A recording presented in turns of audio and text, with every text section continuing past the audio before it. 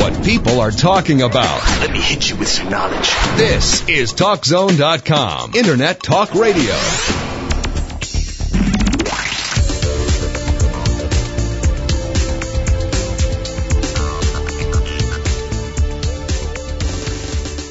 Now, InfoTrack continues. Once again, here's Chris Whitting. How do people end up becoming serious criminals? Does our criminal justice system reform criminals and help them? Well, one man's amazing story might shed some light on these questions. We welcome to InfoTrack author Joe Loya. Joe, welcome to the show. Thank you very much. Now, Joe, your life story sounds almost like a Hollywood movie script. You started as a petty thief, but you ended up becoming one of the most prolific bank robbers in California history. You went to prison for 7 years, and now you're on the straight and narrow. Your book is titled The Man Who Outgrew His Prison Cell. First, can you tell our listeners what led you to a life of crime? My mother died when I was very young, and so there was a lot of grief in the home, grief by me and my brother, obviously, but a lot of grief on my father's behalf, and he didn't know how to deal with the grief, so he started becoming violent, and so it started there. At the same time, it was a very religious home I was raised in. We were going to church like 5-6 times a week. My father was studying to be a minister. He marries another woman, a wonderful woman, who gives us a lot of love and introduces me to literature, and while he became a minister, he became increasingly violent.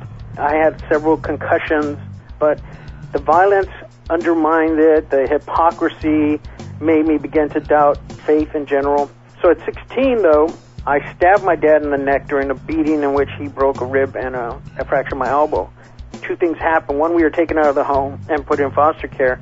The other thing was it awakened in me this rage, this violence that I had that I didn't know was in me. And what that introduced me to was the notion that when I get angry, I have enough power to push myself, push my violence into the world and feel better. Because I hadn't been raised in the criminal milieu, I wasn't in gangs younger, and I didn't have older guys teaching me how to commit crime and stuff, I had to access it in the easiest way accessible to me, which is to begin to defraud my friends and then defraud institutions with bounce checks and that kind of thing. So I started out petty, and then I got eventually busted for that and went to prison for 2 years. The day before I was arrested, I actually robbed a bank. But I wasn't arrested for the bank robbery. Nobody knew that I had done it, and I got like $4,300. So while I was in prison sitting there, I thought, wow, that was easy to get away with. That's the last crime I did. I got $4,300 for it in 10 minutes of work. So I just waited for 2 years and got out knowing that I had already accomplished one bank robbery, and now I was ready to go for more. And you robbed 24 banks during your criminal career in California. I robbed, the newspaper says 24. I lost track at about 30. The FBI thinks it was between 30 and 40. Wow. So it just gets convoluted, at that point past 24. And sometimes I rob 4 banks a day. A couple times I rob 2-3 banks a day. There had to be close calls in some of those. Many. Was it like an adrenaline thing for you? I mean, Yes. Was it a rush to rob a bank? Well, I loved this violence because I had been so helpless as a boy.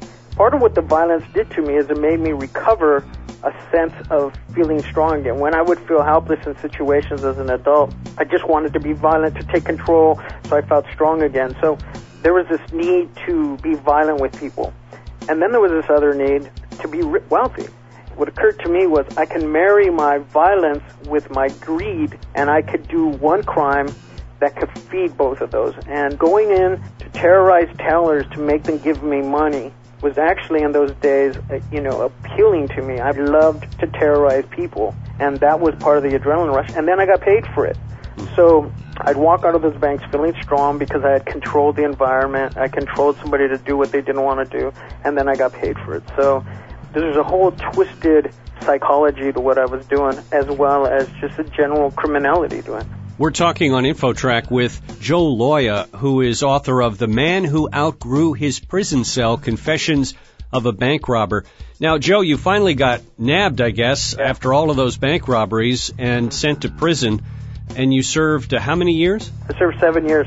And during that time, you went through some changes. Obviously, you were in a serious prison for bank robbery. It was a maximum security penitentiary. And you served time as well in solitary. What happened was that, when I went to prison, I was still a criminal, so I committed crimes in prison. I, extorted from other inmates, smuggled in drugs, made knives.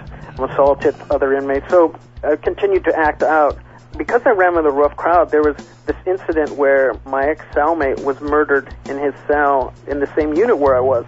And so they picked up about 6 of us Mexican-American guys, and they threw us in solitary confinement under investigation for the homicide. And it would take 2 years before they realized that none of us did it, and that it had been some other guy who had been free to run in the regular prison population. So for 2 years, I just sat in there and waited for them to free us. And about halfway through, when you're in a cell for 24 hours a day, a cell the size or smaller than the average parking space, you get a little daffy, and some people get daffier than others. Mm-hmm. In my case, I began to see the walls move and began to hear voices, and at one time I had this hallucination where this bald kid was in my cell, and that's where I was utterly humbled. I realized that here I thought I'd been this guy who could control my life, could control people with my violence, with my will. I can impose my will on other people. Here I was realizing that I had no control of my mental faculties, none at all. And it scared me, it humbled me, and it forced me to accept the fact that I had been lying to myself, and I couldn't run from it anymore. So the next day after this hallucination, I started writing. I started writing things about my life and my mother, and over time, in solitary confinement, I started writing about my past.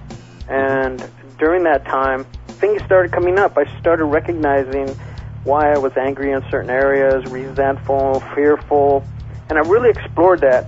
And that was the beginning of my memoir. That was when I started wanting to make an honest exploration of my life, because I was no longer afraid of finding out that I was insecure once upon a time. I wasn't afraid to find out that I had been fearful as a boy and as an adult. Because I'd been so humbled and confronted my total weakness in that prison cell, it allowed me to accept myself as being vulnerable. Now, Joe, would you say, having spent time in prison with that population, would you say you are an exception to the rule that you came out? I'm an exception to the rule in many ways. The major exception is that I went into prison with resources that most prisoners don't have, which is education. I had private school for the first 6 years of my life.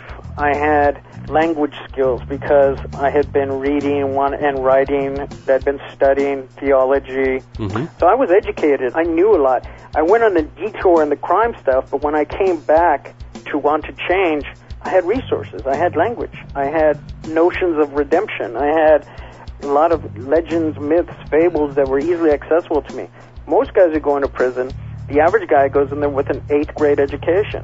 And they've been in the milieu of crime since they were 12, 13, 14 years. They've been trained and schooled by older guys in their neighborhoods, and so they feel a connection, the loyalty to their neighborhood, so it makes it more difficult for them to pull out of the crime world because it's so linked to their culture or to their families or to their neighborhood. If you could wave a magic wand and change things to get people out of prison, what would you do? Is there something that you could do other than go back in time and educate everyone? One of the things I would do is concentrate on giving language to the men in prison so that they can better understand why they're in the situation they're in.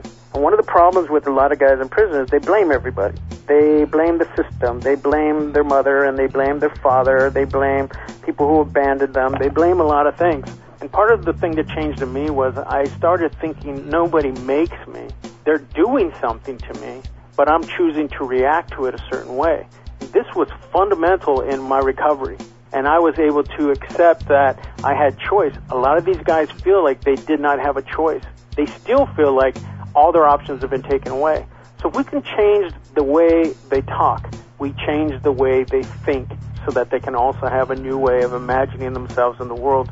And that's what gives people optimism. That's beautifully said. And this book is definitely worth reading. The Man Who Outgrew His Prison Cell, Confessions of a Bank Robber, and the author Joe Loya.